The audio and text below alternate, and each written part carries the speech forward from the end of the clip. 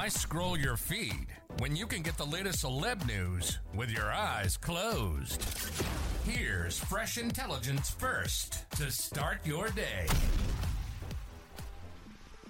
CNN's Jake Tapper confronted former White House aide Cassidy Hutchinson over her decision to stay with Donald Trump after the January 6th attack on the Capitol, RadarOnline.com has learned. Hutchinson, who previously served as the top aide to former White House Chief of Staff Mark Meadows, first made headlines during her bombshell testimony before the January 6th committee in June 2022. The 27-year-old made headlines once again this month with the release of her equally bombshell book, Enough, in which she dished on additional details from her time working for the Trump administration. But Tapper confronted Hutchinson during her appearance on CNN on Tuesday night over the former aide's decision to remain at the White House after the January 6, 2021 insurrection at the U.S. Capitol. "So, on the morning of January 7th, you still went to work," Tapper pressed. "And this is one of the things that I think that some of your critics on the left or never-Trumpers who are Republicans say," he added.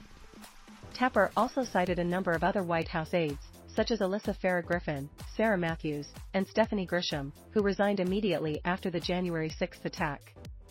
"You continued to work there," Tapper pressed further. "Tell me why you went back, because, obviously, you feel very passionately about this, and you have been very brave in your testimony. But you still on January 7th went back to work." According to Hutchinson, she continued working at the White House after January 6 because she did not want to appear disloyal to Meadows and Trump. "I was afraid to look disloyal," she explained.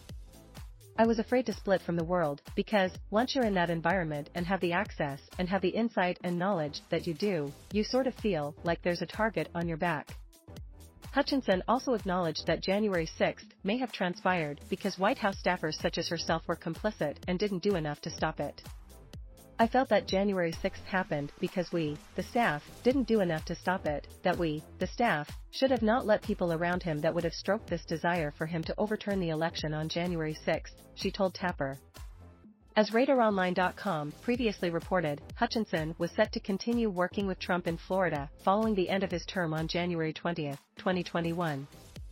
Although she did not move to Florida with Trump following his presidency, Hutchinson reportedly stayed on the payroll for several months after the former president left office. "So, I did not move to Florida with him, but I stayed on payroll with him for several months after the end of the administration," Hutchinson acknowledged during her appearance on CNN this week. "And I still had that," she added. "The moral dilemma inside of me through that whole period." Now, don't you feel smarter? For more fresh intelligence, visit RadarOnline.com and hit subscribe.